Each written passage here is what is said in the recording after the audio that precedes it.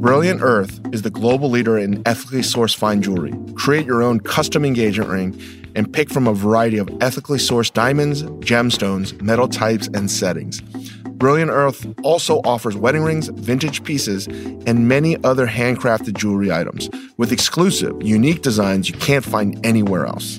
To enjoy free shipping and returns on any Brilliant Earth's fine jewelry selections, just visit brilliantearth.com/Chang. That's brilliantearth.com/Chang, C-H-A-N-G.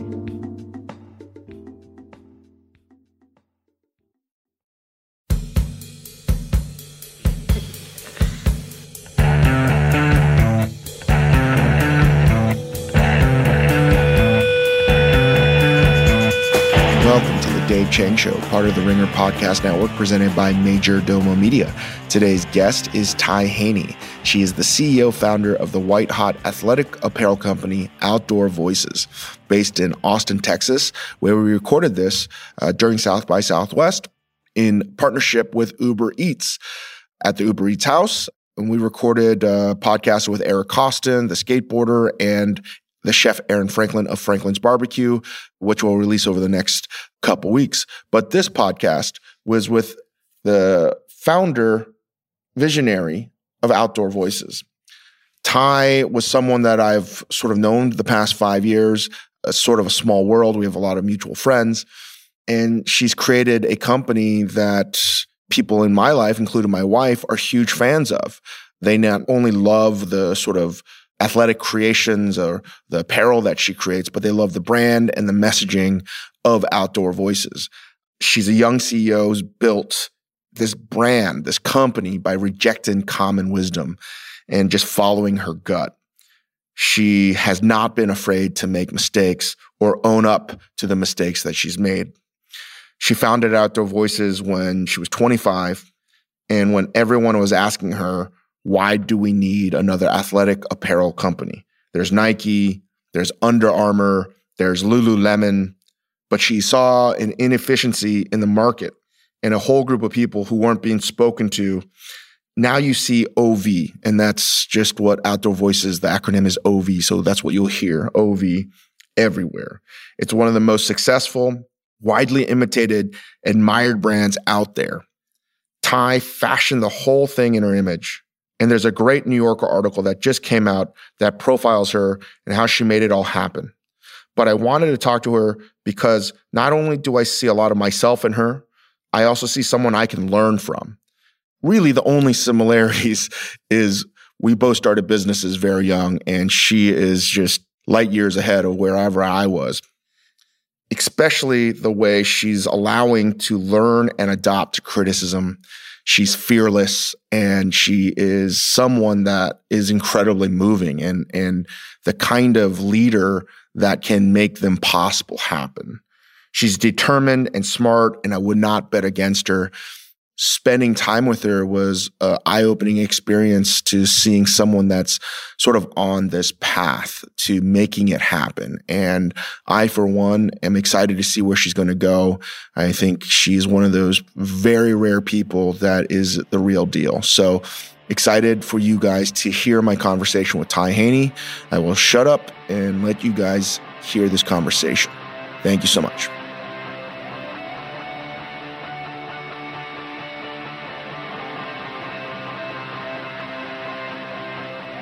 I'm recording this from the South by Southwest Festival in Austin at the Uber Eats house, where we're recording 3 different podcasts with Ty Haney of Outdoor Voices. We have the godfather of barbecue, Aaron Franklin of Franklin Barbecue, and we have skateboarding legend Eric Costin. Very, very excited to share with you my conversations with them. In addition, there's all kinds of fun things happening at the Uber Eats house. One of which is we're hosting a dinner with some of the best chefs in the country, my friends, Deep Tran of Good Girl Dinette. We have Jessica Kozlo of Squirrel. We have Deb Keach from Major Domo. We have Ileana Reagan from Elizabeth and Kitsune in Chicago. And Ashley Christensen of a number of award-winning, outstanding restaurants in Raleigh, North Carolina. One of my favorite chefs. All of them make delicious food. Honored that we get to cook dinner together. And that's not all that Uber Eats is doing. They're also making the food experience very interesting and fun at South by Southwest. They're doing all kinds of stuff, like surprise food deliveries, hosting live musical performances paired with food, and running a walkthrough window where you can get all kinds of delicious stuff on 6th Street. South by Southwest is always a good time to be in Austin. I love being here. Definitely one of my favorite events anywhere. And I'm honored that Uber Eats has invited us to be part of it.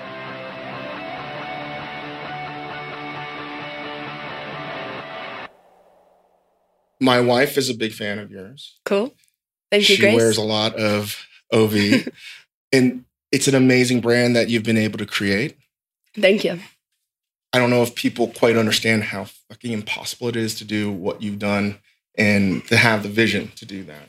But like before we get into that, it's like, what led you to make the company the way you did, right? Like, because it's not like you had business school training. In fact, you decided not to, you know, go to USC. Like you just had an great article in the New Yorker. Right. There seems to be a fierce independent streak in you in general. Right. I think it started from being a competitive, like, young athlete. So I grew up in Boulder, Colorado, was a feisty little thing, and loved competitive sports. And so played soccer, basketball, ran track, etc. Loved Nike at the time because of psychologically the impact the brand had on you when you put the product on. You're like, hell yeah, I'm going to beat Jenny to the left of me in hurdles. And so had grown up just knowing or experiencing what this brand could do from a psyche standpoint on like this little blonde tomboy girl. As I got older and no longer wanted to pursue competitive athletics that had been so pressure-oriented, I took a year off and said to my parents, I know you want me to go right into school, but screw it, I'm taking a U-turn. And did your parents want you to pursue athletics in college? They just wanted me to go to college. So neither of them had graduated from college. And so that was a big deal for them. And they're like, Ty, like, you've gotten this far, like, come on, just why would you take a year off? Because I think a lot of parents would be telling, you know, it'd be the parent committee and they'd be like, she's probably not going to go back, you know? And so I remember that being kind of crushing to them because they had hopes of she'll go, 4 years and be the first of our family. And nope, sure enough, took a U-turn, went to Boston of all places. Why Boston? I don't really know. It's like the polar opposite I of still am Boulder. asking myself that. It's fucking cold there. But I found a little spot on Craigslist in Somerville. My dad drove me out there across the country, dropped me off. Because of my name, they thought I was a boy. They're like, Tyler, and they signed me up for a house full of guys. And I can't believe my dad actually let me go. But I started working at a restaurant called Border Cafe. It's in Harvard Square, slinging fajitas and margaritas, etc. And actually that's like a time in my life that I look back on as so kind of transformational. Why is that? I think it's where I learned to like relate to people. And from like that's where I like really developed kind of an EQ and like understanding like on a personal level what drives people and kind of how to get what you want, I guess. You probably saw the best in people and the worst in people. 100%, yes. And some experiences you're like so frustrated, you're like, shit, I'm just going to throw this plate of fajitas on the floor and stomp out of here. And then other ones were just like, they opened my eyes to kind of, what the world could be if you really leaned into it and were open and curious. Did you have aspirations to play collegiate sports? Nope. I had done every sport to the max up until high school that I said, hell no, I'm burnt out. Like there was so much pressure. But obviously you're crazy competitive. How did that competitive change? Like I play competitive golf, even though I can't play at all anymore. And I hate the sport, quite frankly. Yeah. If you put me on a golf course next to Tiger Woods, even though I know I'm not going to fucking win, I fully expect to beat the shit out of him. Totally, yeah. And I'm still there. But it's, I remember in 6th grade, my science teacher was like, wow, Ty, you're a Renaissance girl. You like do 17 things in the time that a lot of people do 4.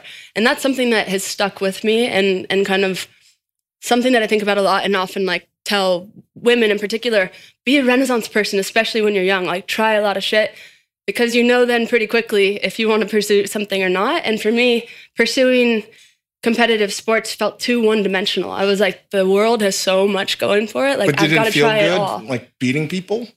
Yeah, but I mean, that I've found, like competition is it's a code word for feeling good when you beat people. Right. I mean, being competitive, that's like, I think how a lot of us find success over time, but just applying it to life first, crossing the finish line first, is as much fun. So that's quite the epiphany to have. Be like, wait, this is not what I want to do anymore. Yep.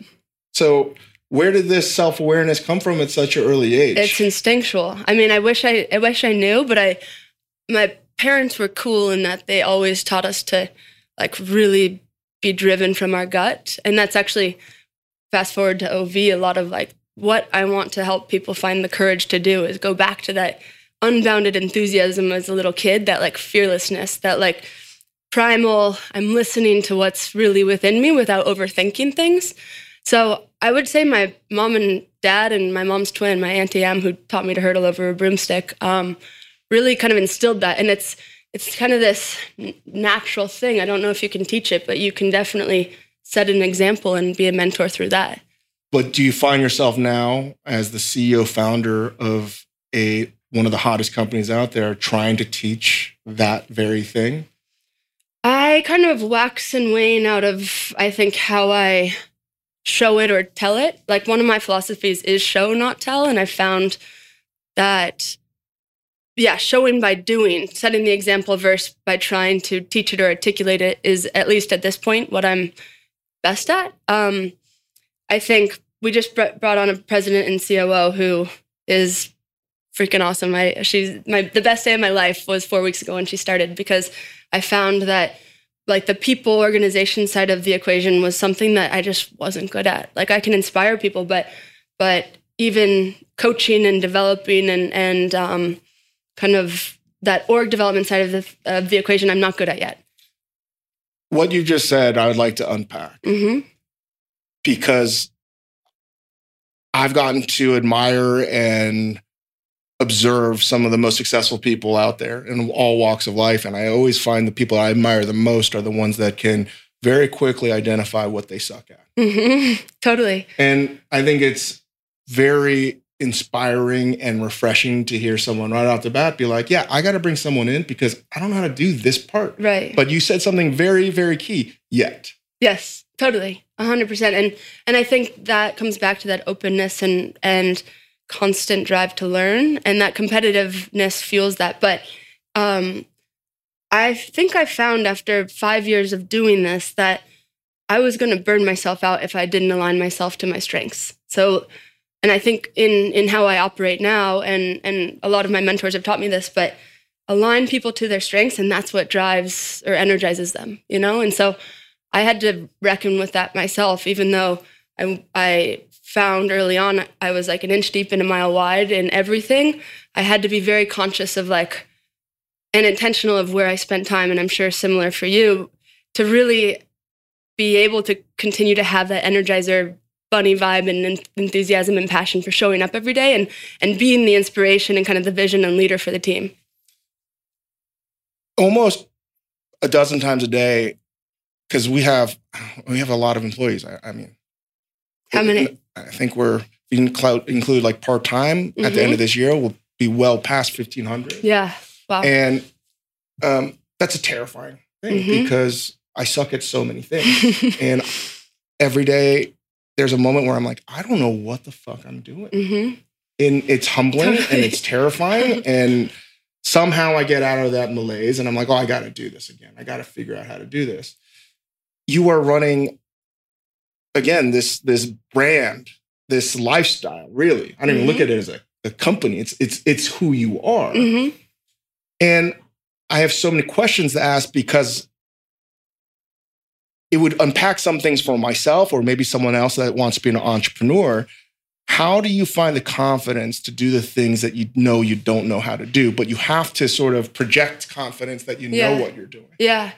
You have to hedge your self-confidence, which, again, like ebbs and flows. And it really sucks in the moment where you're really like, you have to show up having all hands with your team and you're like, I really feel insecure at the moment. And you just got to go through it. Oh, I don't think necessarily people know that, and so being a competitor, I think you grow up putting so much pressure on yourself that you end up being extremely hard on yourself. And I think the more that I've been able to unpack that and understand, like I think I go back to like picturing people in their underwear. Like that's not it for me, but I think that's an important, it's like a little mantra that I say to myself ahead of like addressing the team when one day I show up and shit's going bad, But hedging yourself confidence for me has really been about like a mantra and like a positive psyche. And I really think about everyday optimism and totally possible. And these are kind of some things that I say to myself when I'm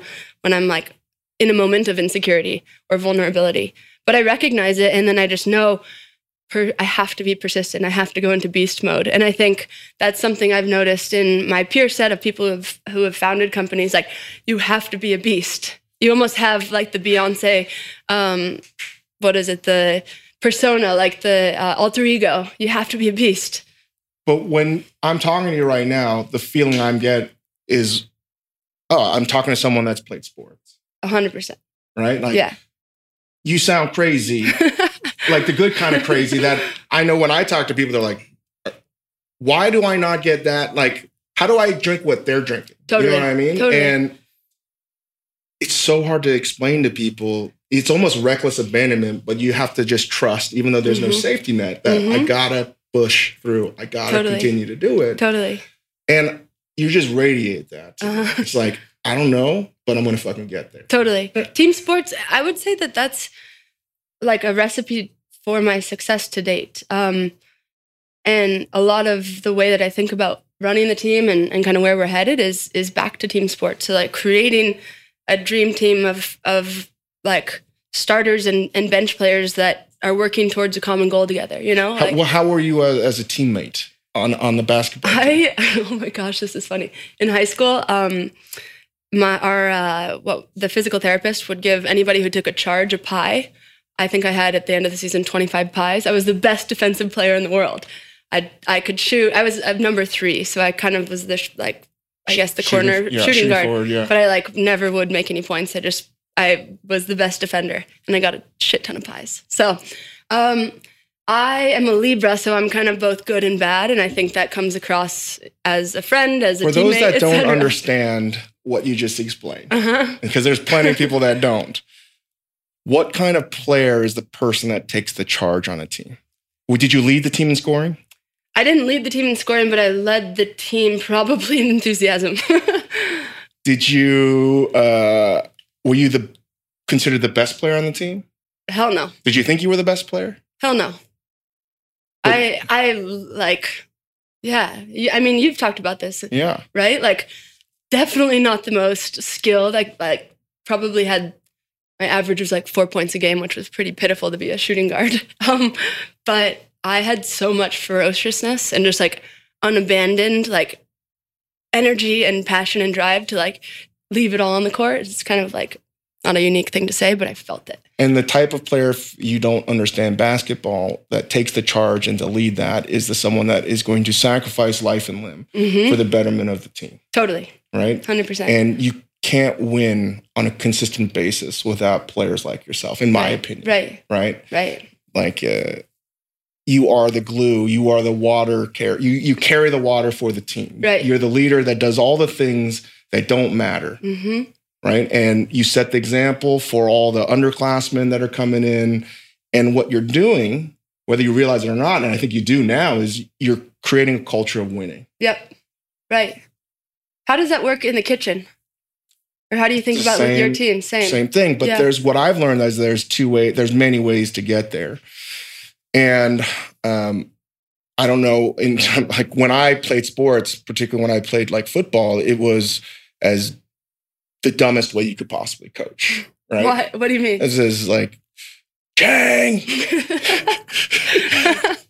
Chang! It was just a lot of expletives and totally but I do better under negative reinforcement, right? That's just my own neurosis and who I am.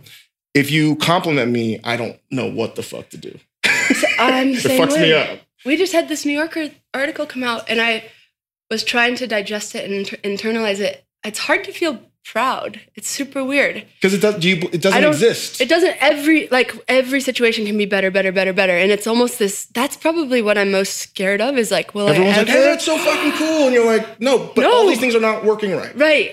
And that's maybe what I'm at this point most scared of is like, will I ever, it's not satisfied, but for a moment be able to like celebrate truly and purely.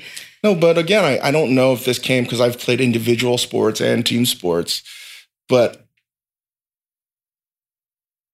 it's the process of getting there that is so addictive. And you know this probably from your experience. Again, like I'm not the world's expert in any of this shit, but once you get satisfied with the current state you're in, you've learned from experience probably that that's a dangerous time. Right. Then what's the point? Hubris. You've got to be challenged. And winning, that's probably why we launched ourselves into these crazy industries. Right. And like you almost have to believe this way. Again, this is how I feel is if you step back and smell the roses too long, like you're going to be passed pretty quickly. You're going to be passed and you lose that hunger and you almost have to convince yourself that nothing is good enough. Right. I think, it's but how do you explain that to your friends, to your family? Because I see in you the same shit that I see in the people that I like to just hang out with. They're fucking crazy in the best possible fucking way because the current mode of how you're supposed to live is unsatisfactory. Oh, 100%. You don't explain it, but there's no other way. But you have to now. You have to. You really do. It's so difficult. I'm trying to think through that. Maybe you can give me some advice. I don't know. Because I've learned, again, through how I've done this, and I made so many stupid mistakes, how I learned is not how everyone needs to learn. And that if you make a blanket way, like if you do like a rubber stamp style leadership, it can be effective for the short term. Yeah. But there's a lot of people, particularly a lot of young women, that want to do everything that you've done. Yeah. Particularly people in your company, I would imagine. Yeah. And I could be wrong, but I think that's a dangerous mix. 100%. I speak a lot about people like, how did you build this, et cetera. But the coolest thing nowadays is like people need to recognize that you can create value out of your own personal experience, and that becomes your own moat, like every little detail of things that happen to you or you put yourself into a situation around becomes part of your personal experience that becomes your own rules to the game or your own playbook. And like, that's what is so exciting is it's not why would we try to duplicate something that's already out there? Like I'm very big on people experiencing a lot and then looking internally to like what motivates them, what inspires them, what can they uniquely bring to the table. And that's how you create something that's of value and untouchable. So how bad does it feel when you miss the goals, the marks, financial goal, whatever? How much does it crush you? Or when someone says to you, I don't like working here. Or this isn't what I thought it was going to be. Oh my God, I'm so sensitive to it. It's so sad. I was just talking about this to Pam, our new COO, because she's on board in 4 weeks now. And I'm just like, I am so sensitive to that, but is this because normal? Who you are. It's a rejection of you, I think. Well, right? and it's our goal and our job to create an environment that, is a place people want to come to work every day. And I think being a mission-driven company, like a lot of the time I'm like, why wouldn't people want to work here? But it's just not at certain times. It's not the right place for certain people, and you have to address that head on. Failing is it's again, like sports to me was about, I never thought about feeling the goodness of winning or reaching your goal. Right. I fucking hated losing so much that I would work harder, practice harder, do whatever I needed to do. So I never tasted what that felt like again. Totally. And it's been a long process for me to learn that my leadership style, and when I failed personally or on a business level and I continued to, I got to learn that like, not everyone wants to see it the way I do. Totally. And that's so hard because I don't know how you I don't know how you separate that out of like, because the company is you too, right? And all you care about it so much. I can just tell. Yeah. You want everything and everyone to be like at the peak of their powers and contributing to this greater good. But I want it to be free, and that's setting something free or like setting boundaries or kind of like rules for something, but then letting people make it their own is something I think about a lot, like creating a neutral platform with our company that provide the right tools for people to then, and kind of the right guidelines and direction for people to make it their own. And I think that's helped me kind of separate it from myself. The other thing, like particularly with the financial comment, like I've learned to love the gift of shock. Like when people get a little too cushy or comfortable and things are just going perfectly, it takes a moment to be like, holy shit, we miss that or like made the wrong action. And like that's a gift of shock, because now we better like tighten up the ship and all come together and like work as a team more. So I've learned to appreciate like the big fucking failures. It's exhilarating talking to you because it gives me all kinds of chills, because it's like, shit, like I've gone through a lot of this stuff. I think I'm learning just talking to you, and like you feel it. And I'm also just thinking to myself while we were just talking, I was like, had you played sports professionally or whatever, you would have excelled. But had you chosen to do anything, you would have excelled. I really believe that, because it's like, it's very rare to find someone that's like, I'm just going to fucking make it happen. Fuck all. I'm going to fucking do it. Yeah. With respect, fuck all. Yeah. But like, that's I don't know why it's a rare thing, but it gives me like, I'm so fucking happy that you exist. Right? Thank you. And I have no doubt that OV is just going to continue to destroy and crush, because you have to make it work. You know what I mean? Right. I think what fuels me is we have Slack. Do you use Slack? I don't know how to use it. Okay. Well, everyone, we have it, but this is how out of touch I am. Well, okay. I'm use Slack. So dumb. We have this channel called Customer Chatter that comes to all of our desks every day with customer feedback around good, bad, medium good, whatever. But the coolest thing that I see like consistently come through is with Outdoor Voices, we've been able to tap into this whole group of people that may have grown up an athlete or not, but at this point in their lives don't resonate with this archetype of the athlete and like the goal to cross the finish line first, and rather through Outdoor Voices and what we call doing things, which is activity for the fun of it, have found that they really see the world as like strong, or for themselves, strong as a mindset, not a body type. And so there's a whole kind of underrepresented segment of the population that always saw like the Olympic athlete as, if I'm going to be athletic, that's what I'm going to have to look like. And a lot of people are like, that's fucking intimidating, or like, I'll never do that, so I'll never start. And so for me, what drives me every day is seeing this customer chatter, or going out to a Zumba event with students at UT. We did that last week. And like seeing how, like by redefining what activity can be, being out there for the joy of it rather than the pressure to perform, that's really improving people's lives. And so that, I think, is what excites me about the future and keeps us going. The competitiveness and who you are and winning, how does that translate into giving back? How does that? Because that seems to be at the core of who you are too, right? Like, well, we want to have impact, right? So like, and I go back to the Nike, which I have so much respect for Nike. I think because of how many people, like population-wise, they've changed the mindset or impacted kind of the lives of. And I see the same opportunity, just kind of flipping that notion of performance on its head and focusing on that daily activity. With all due respect to Nike, and I'm a Nike person. I adore everything, Shoe Dog, everything. Religiously, Same. I'm a Nike person. What did you see that they didn't to start OV? Right. I mean, they probably did, but they didn't know how to do it. I mean, they're rooted in winning and performance and competition. And I very much believe that to get more people to be active, it's got to be joyful. It's got to be something that they can do with friends, that they can do with a smile on their face. I very much believe that the future of athletics isn't about being there first, but it's about frequency. And to drive frequency, you've got to free fitness from performance. So at this point, for me, it's like, how do we make being active like as foundational to your daily life or the everyday as eating, sleeping, drinking.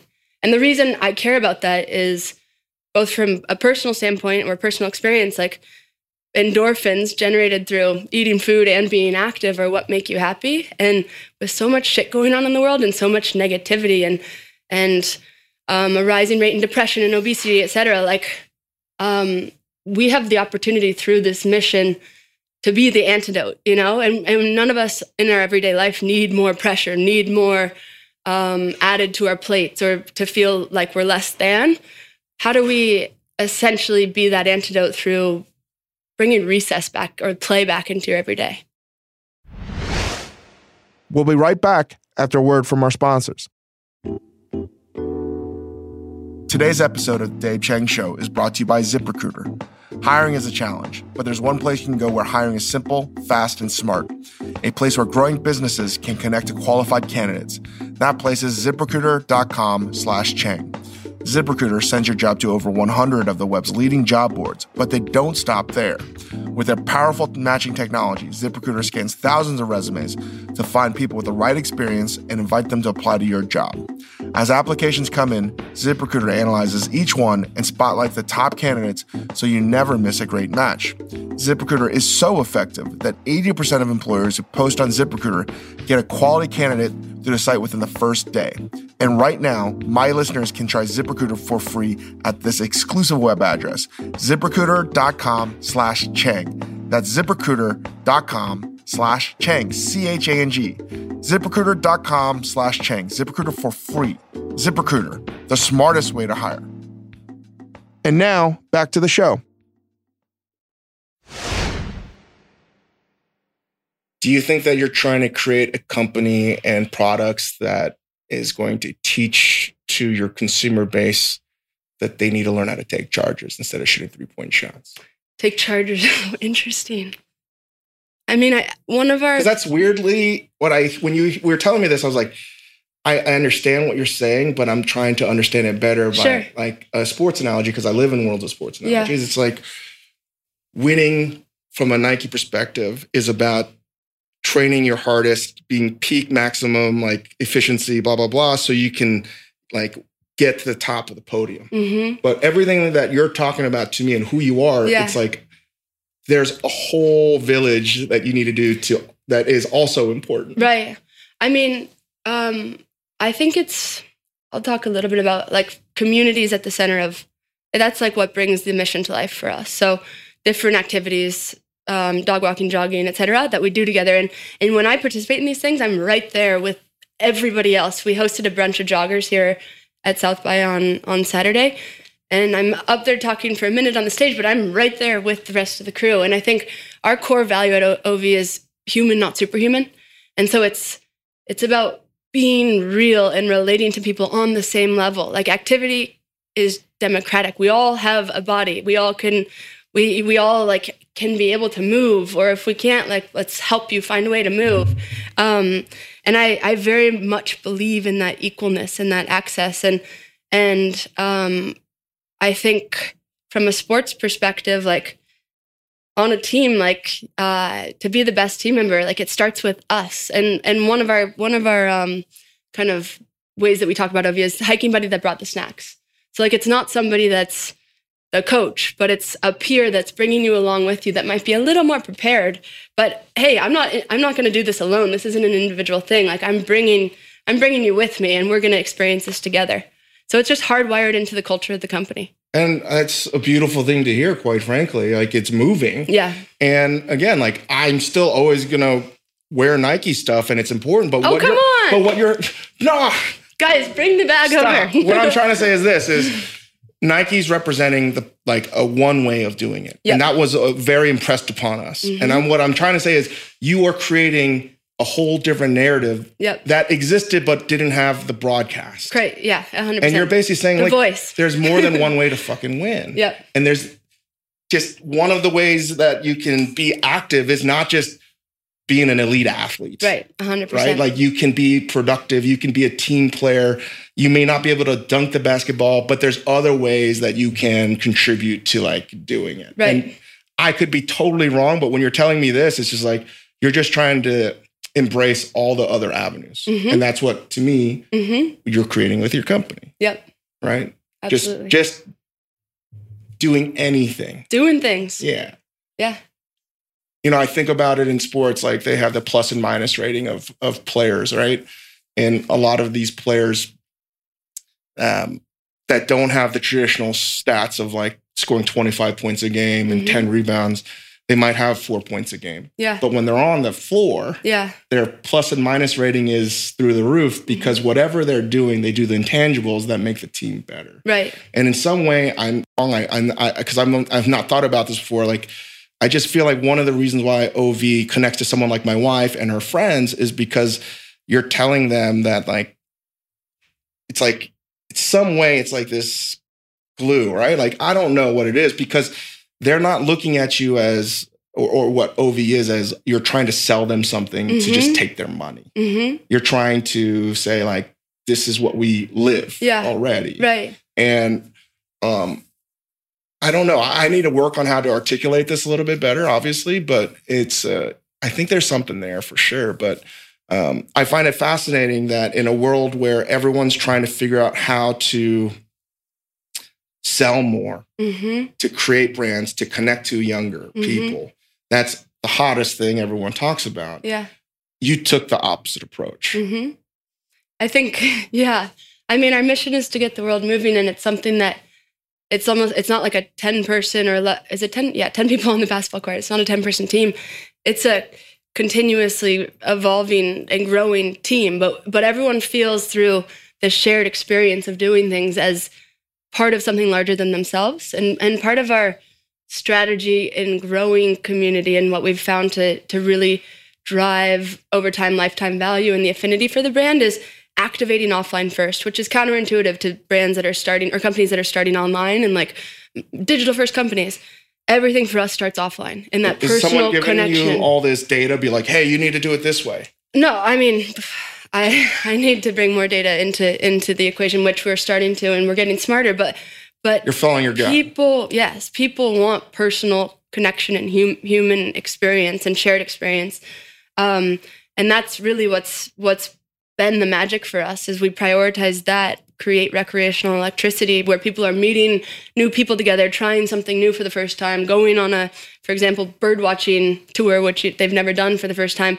And like putting themselves out there that then drives this stickiness and love and affinity for the brand. And it's pretty cool. Where do you think the corporations, the giant corporations out there went wrong trying to communicate with your demographic?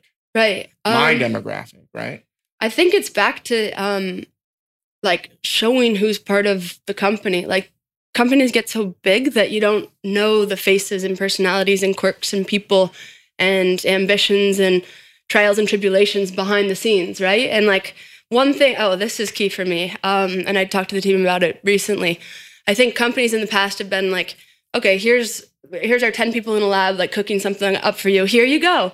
And what we've really focused on is flipping that script and saying, here are the resources we have. What can we do for you to the customer? And they're willing to tell us. And so there's such a direct, like almost best friend type conversation going between our team and our customer that we're so close to our customer. It feels like it's hard to go wrong, you know, but you're not baking something up and then delivering it. Rather, they're integrated and feel ownership in what we're creating together. When I listen to you and all that I've read and seen with OV and what you've created and how you've been able to create a company that resonates with people in a way that is meaningful and real. Like again, I don't see it as a company. It's like a multi-hyphenate type of thing. It's more than one thing because we live in a more complex era than ever before our parents ever did, with more knowledge at their hands. And I feel that, and please tell me if I'm wrong, I think that like people today that are younger can smell bullshit a mile away. And if you cannot be transparent, you're fucked. Right. And I think that what you've done and who you are, it is what you see is what you get. Yeah. And you're basically just trying to create the company not in your image per se, but just to be as radically honest and transparent as possible, because that's the hardest thing to do. 100%. And people don't respond well to brands anymore because it's been so polluted with too much shit that, in my opinion, and I've never spoken this out loud, is people will still buy something, but they won't respond to the brand. And it's not about brands being promoted. It's about ideology and lifestyle.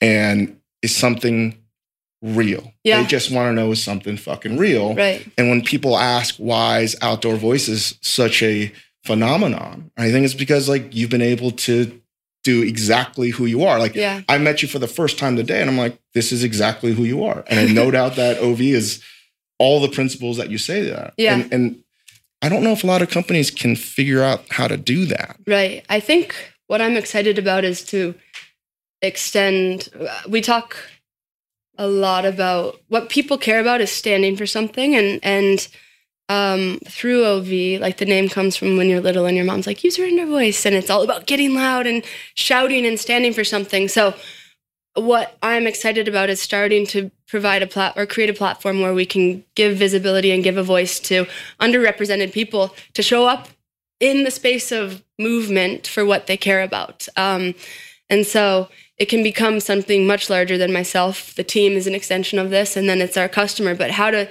we as a modern day company create a platform that gives leverage or kind of gives runway to what the customer cares about, you know? There's so many questions. I don't know. We might edit this out. Forerunners and investing. Is Kirsten Green on the? Is she Kirsten's on the board? Yeah, and Nick Germain. You know Nick too. Yeah, I know Nick. Yeah, okay, yeah. Kirsten's great. All good friends. Green she's just the fucking best. She's amazing. She must give you the best advice. She's awesome. Yes, she's really unbelievable, and I think that you've been so fortunate to get all of these like great people to give you advice. Right? Yeah, she's her. I guess best advice has been. And if you don't know, you want to explain who she is? Yeah, Kirsten Green started Forerunner Ventures, and she has had some incredible wins in the consumer space in the recent kind of 3 to 5 years. She's an investor in OV, early investor in OV, Away, Glossier, etc. A ton of awesome things. And she's a fantastic person. And such a great example for women in the VC space. I think a few things, like one thing in this traditionally male-dominated activewear space, like I saw an opportunity just to speak to women and develop product because we have boobs and a butt and we have to think about bounce management. And so she really kind of understood that because she's a woman. And I think given that 50% of the population is female, like there's so much opportunity for more women to start companies, more women to invest in companies, and I really admire her because she's led the way in that regard. And without regurgitating too much, right? And then like to be able to get someone like Forerunner and these great companies that have invested money into you, without talking so much about your background and the seed of it all, right? Like, what kind of advice can you give someone when it's not even about having the idea? They have the idea, they are operating at some kind of functional level, but they're looking for the injection of cash. Yeah. What do you do and how do you do it? Because from what I've read and just talking to you again right now, it's like, you're going to find a way. I just know it, right? Yeah. Like that was not a surprise to me that you lined up all of these amazing people and these mentors that have advice. I get asked a lot, like, how do you find these people? Do you have any suggestions?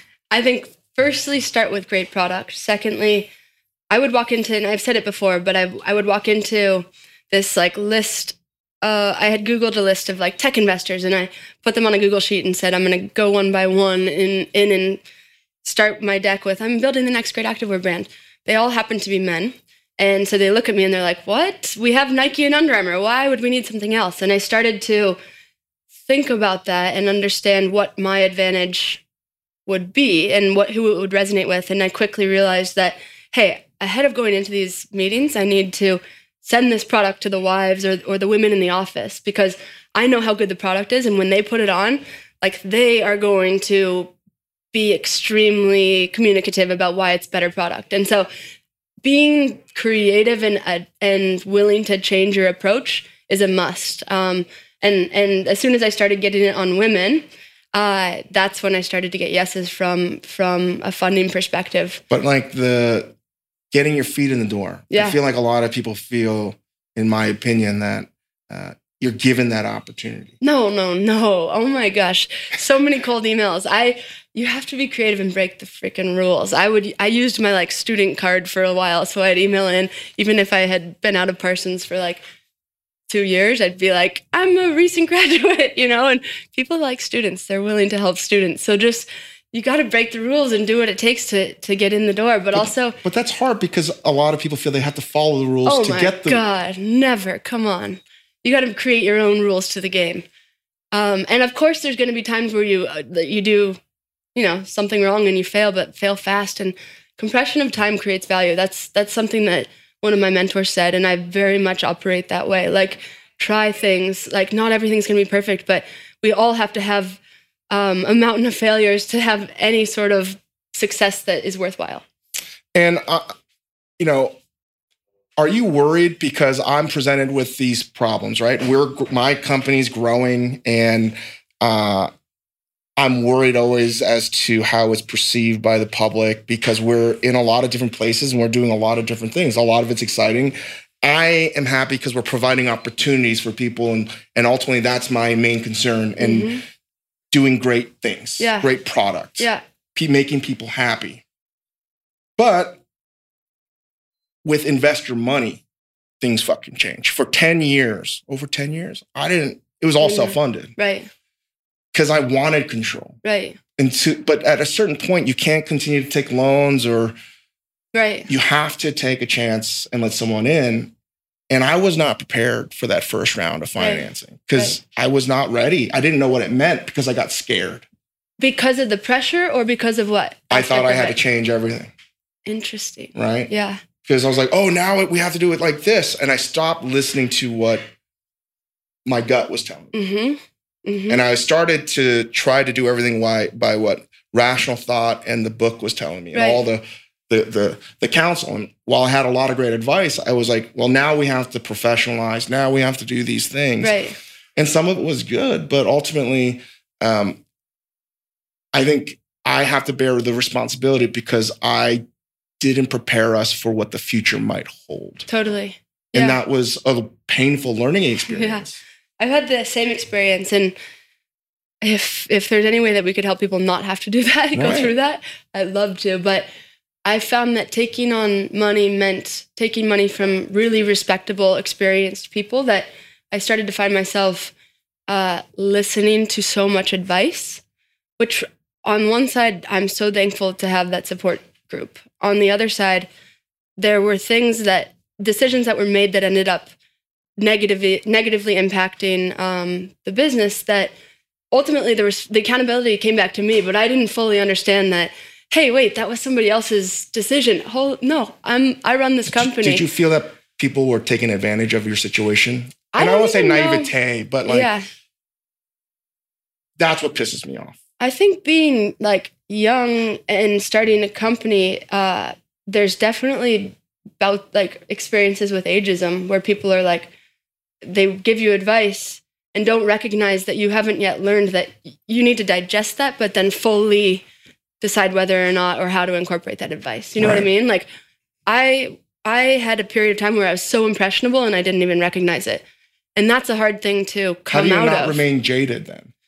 You can't. There's no time to remain jaded. You got to learn. You got to like it's super humbling to like make a big bad mistake and kind of want to look around and be like, but you told me nope. I own it. And ownership is something that has taken me 5 years to, at least at this point, like fully recognize what that feels like. And it sucks, but you have to feel the low to then start, like really appreciate when you're rocking it. And how are you balancing now the pressures? And I feel like this is where we might be in a very similar place. Yeah. Because now you got to fucking grow. Mm-hmm. right? Like people are giving you money, not for you to just have fun with it. Right. I think this is when a lot of people that are becoming entrepreneurs or raising capital, they need to understand for every dollar that someone's giving you, they want $5, $10 back. Right. Totally. And like that, the time starts disappearing. There's so much pressure to, and like pedal to the metal, it's grow.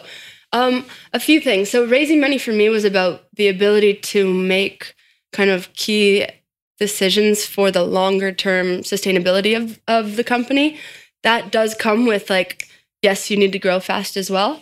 And I would say one thing that I listened to a lot, and it's kind of related to what we were just talking about, was a lot of investors are seeing companies do digital marketing and like crush it. We tried for 6 months to like go the digital marketing path and it doesn't work for us. And how come? I don't know. But what works for us is this offline in real life, like community first activation that then drives more organic and earned kind of media that can be leveraged through digital. But we tried to like put OV into this digital marketing machine and it hasn't worked. Who was telling you to do digital marketing? I mean, because of the companies that were being funded in kind of the same time frame, like that's what you would hear a lot about. So you start to like look and feel the same and do the same, but that's not the recipe for success that got us to where we were when they invested, you know? I'm feeling you 1,000%. So that's like a hard thing to recognize, but it's so important. And maybe we should talk like further about like how to remind yourself that you got to go back to what worked for you in the beginning. I've been thinking about this a lot because as I try to get better at explaining to younger chefs that I'm putting in charge to have their own voice and platform, some of the mistakes that I've learned, and like part of that is you have to let them fail. You have to have the mistake, but I have to be constantly reminded, and it's not refreshing, but it's like, oh, you've also gone through the same things where you get all this rational advice and it makes sense on paper. And this is something we've talked already about in this podcast, but it's this strange thing where you need to listen to it, but because everything makes so much sense, like pouring all this cash into digital marketing. Yeah. And on paper, it's like, this is what you got to do. Yeah. We almost bypass the pain, the suffering, and the trials and tribulations to actually understand it fully. And what worked for someone else may not work for you. Right. And I've precarious position to follow your gut always on that, because you have to sort of go out on a limb and be like, this is not what we're going to do, because we're editing in our head. It's something I talk to myself all the time. Editing in your head always leads to a fucked up decision, because we don't normally, I think, as humans, want to gravitate towards the pain. Right. So we want to edit in our head all the pain and suffering along the way so we can just get to the most viable product immediately. Right. But think about on the court, like the players that are just so naturally moving and instinctually, like left, right.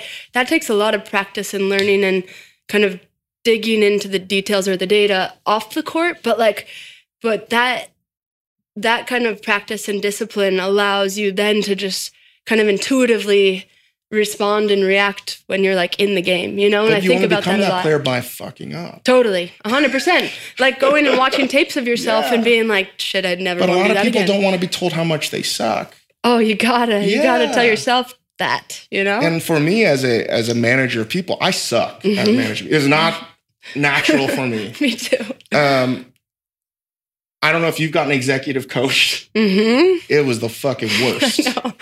I'm going into it again. Oh, God. But I know it's going to make me better. But to hear very clearly how much you suck. And I was like, after a while, I was like, oh, I love this. What do I need to do to get better? Right. But that's to me where I'm at right now is how do I listen to data, listen to the smart people around me, trust them, but also understand that if we do, like, for instance, we opened this restaurant called Bong Bar, and it's this crazy idea that we had without going too deep into it. And everyone said it's the dumbest idea we've ever done, including myself. And I was like, oh, we're definitely doing it. Yeah, 100%. 100 fucking %. And in a weird way, because of experience, I was able to look, like, I actually wrote this shit out. where I thought the efficiency smart people would say would be problematic. And it was like 13 things where I was like, this person's going to say this person's going to say that. And I was ready for them. Yeah. I was like, amazing. No, I know we're going to say this. I thought about it, but you don't know. You've never done this before. So I'm not going to not listen to you, but I'm not going to listen to you because where are you getting this information from? We've never fucking done it. So we need to actually fucking do it first and then pick up the pieces. Totally. We I started OV in New York and then came down to Austin for the first time, went to Barton Springs, which is the Fountain of Youth. It's like a football field-sized spring-fed pool. And I looked around and I was like, I just felt that this is the future home of OV. If you look at the big activewear brands, like having a city that becomes part of the DNA and a kind of platform for growth, like this is it for OV. Austin is the platform. Okay, going back to the investors, and rightfully so from their perspective, they're like, you're a fashion company in New York. Why would you ever move?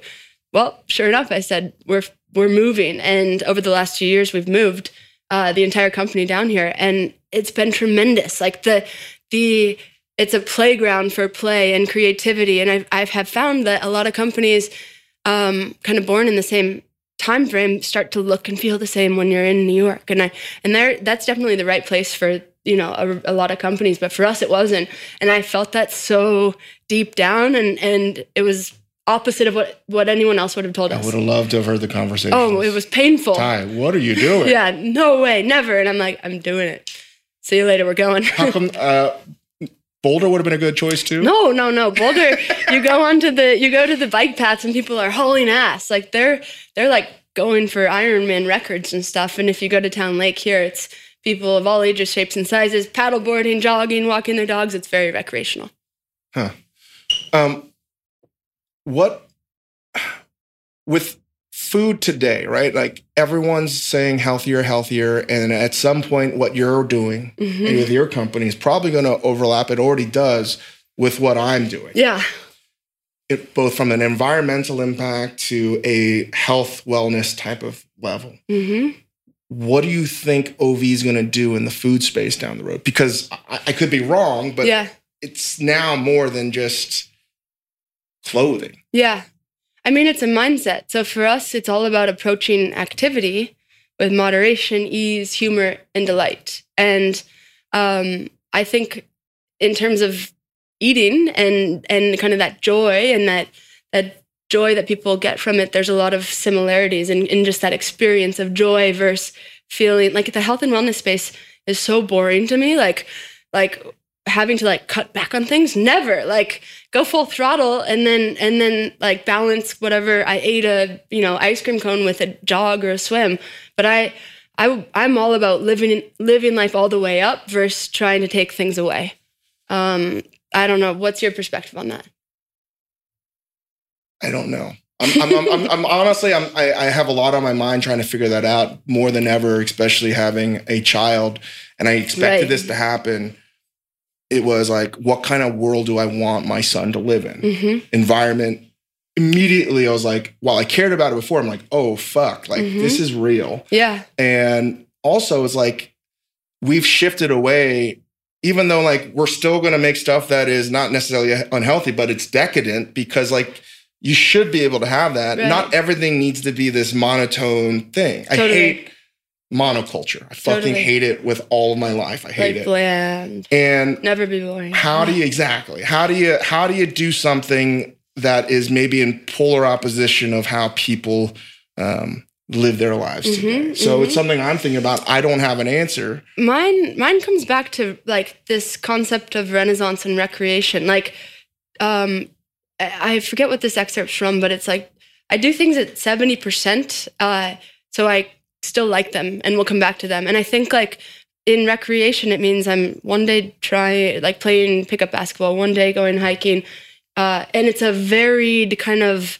palette it's not like I'm eating cheeseburgers every single day, And I think for us, what's cool about recreation is it's sustainable because you don't lose interest in one of those things. It's like, it's the variety that really drives consistency. And as long as those little bites are intentional and thought out and not like super decadent, like I think that can be a quite nice, like sustainable long-term recipe. this is also similar, I think, questions that I have running this company, my company, is as you grow, how do you prevent the things that, how should I say, what worked for you in the past may not work for you moving forward? Mm-hmm. That's just sort of this mantra that I think you know very well. But with the situation or the scenarios that you're in right now as you grow and more people fall in love with OV, how do you sell everyone something that, how do you promote diversity in product when you're still selling them one company? You know what I mean? Right. How do you do that? Without everyone being the same. Right. And that a lot of what has resonated since the beginning is that OV has been very inclusion focused. That said, the New Yorker did a really good job of critiquing where the perception, and perception is reality, perception of OV could very easily be like this young white girl making clothes for young white women. My personal passion and focus is how do we get underrepresented people into the OV community? And so we're actively reaching out to different groups of people, like moms and older folks and younger folks and people of color, et cetera, and handicapped folks to figure out, like, when I think of product as tools, I hate fashion actually.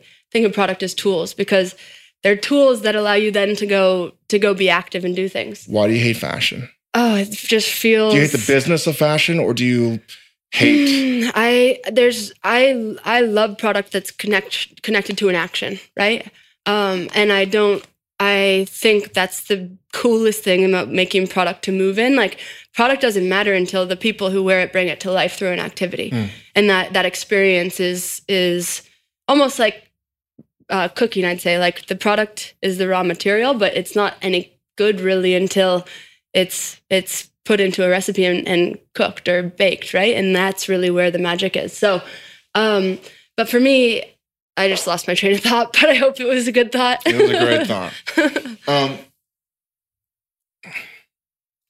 I want to be totally honest because I'm forcing myself in all situations. I wanted to talk to you, but when I was reading, I was like, man, like I didn't know what was going to happen or what was going to be said, even though everyone was saying, you got to talk to Ty. She's magnetic. You're going to love her. And I don't know why I was not being allergic. I was like, can she really over-deliver? And I'll be honest right now, it's like, I'm very lucky to have met you. And I really believe that because I was like, shit, like, you're the real fucking deal. And I mean that. And I think that all the things that you recognize as possible weaknesses, whatever criticism you might be getting as a company or as a CEO, like, no one's going to be fucking harder on themselves than you. Right. Thank you for having me. Appreciate it. It's an honor. Thank you. Thanks, guys. I love being wrong.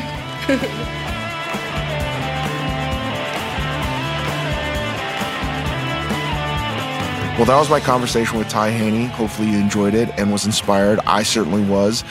It's just rarer than rare to meet someone so young with this vision and just doing whatever it takes to make sure it happens. And it is incredibly difficult to accomplish what she's done, to do it on her own, to get the funding and have the vision and the drive to create a company in an incredibly difficult space that is athletic apparel, and to be transparent about all of her strengths and all of her shortcomings, and to create a culture where more than the employees want to take part. Like, a lot of people I know really genuinely admire outdoor voices. I certainly do.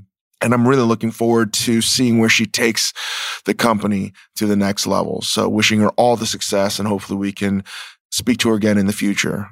I just was blown away at the poise and sort of vision that Ty has.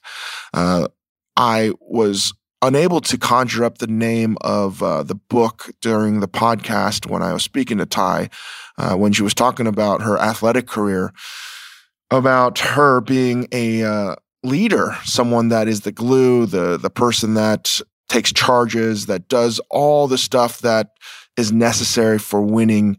And she may not have been the leading scorer or the one that did all the flashy plays, but if you play team sports, you know that every team needs someone like Ty, and ultimately they wind up becoming the heart and soul and the leader of any organization or any winning team. And I threw out the idea of her being the water carrier. And in a book called The Captain Class by Sam Walker, I read it a year or two ago on an airplane. It's a fun, quick read if you like sports, as I do. And it goes into depth in some esoteric sports teams, but he does an in-depth analysis of all the great teams that just won everything. And it's not just the massive sports. They could be like badminton or stuff like that. Just teams that sort of defied the odds and had a lengthy period of success.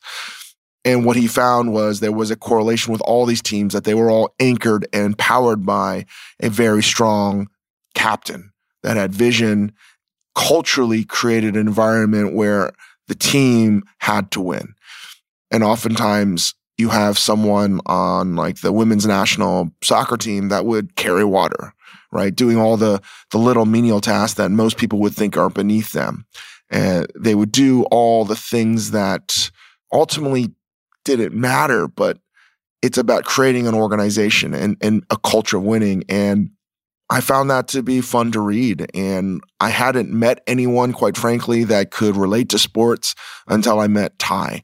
So it's not a surprise to me. Ovi is wildly successful because you have someone like Ty Haney that's willing to do all the work that a leader might not normally think that they should do.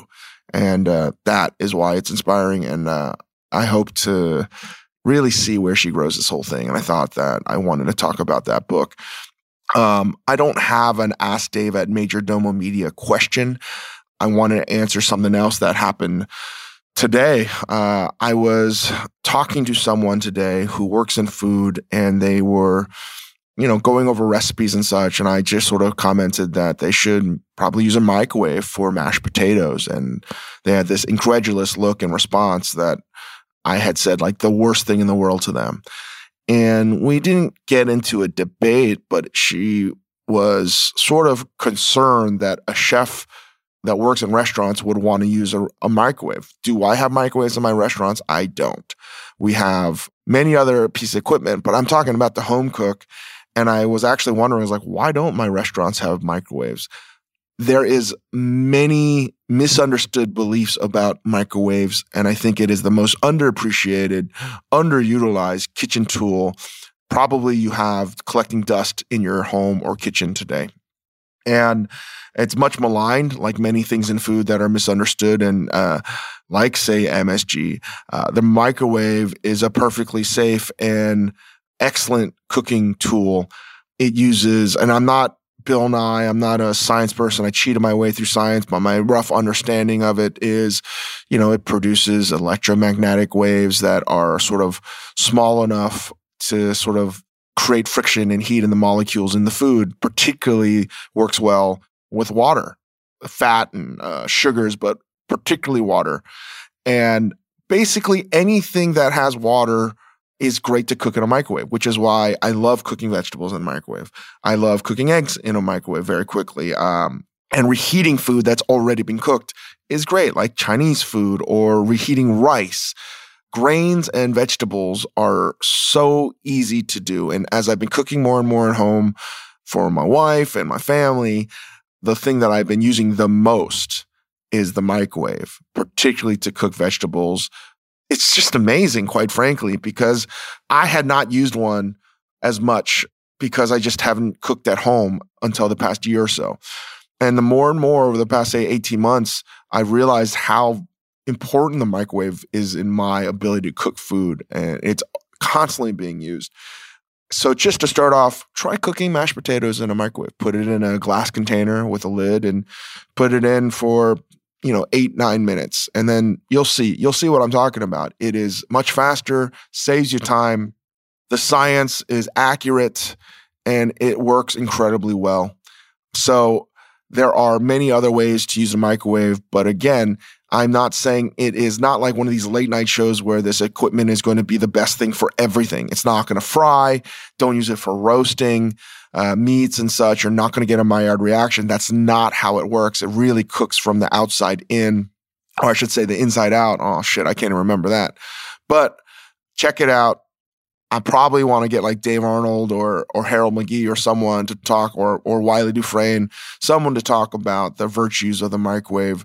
You're not going to hear it from me. I'm simply saying I think that it's not going to hurt you. It's not going to poison your food. It's just got a lot of trashy cultural myths surrounding the microwave. And, I know that there's a lot of hoity-toity people that are like, you can't use a microwave because you're a chef. Fuck you. That's bullshit. There is a lot more to be done. Anyway, I didn't expect to talk about microwaves. I will shut the fuck up, let you guys go. Stay tuned next week for a conversation with Aaron Franklin of Franklin's Barbecue. And then the following week, probably Eric Costin, the skateboarder, supreme skateboarder, with the Uber Eats house when we were at South by Southwest. Did I just say Eric Costin, supreme skateboarder? I just meant like as not the brand Supreme, but as in like just excellent skateboarder. Anyway, give us 5 stars and however you rate this podcast, Apple, iTunes, Spotify, Stitcher, whatever. Appreciate the support, guys. Speak to you next week. Take it easy. Thank you, Yola Tango. Bye.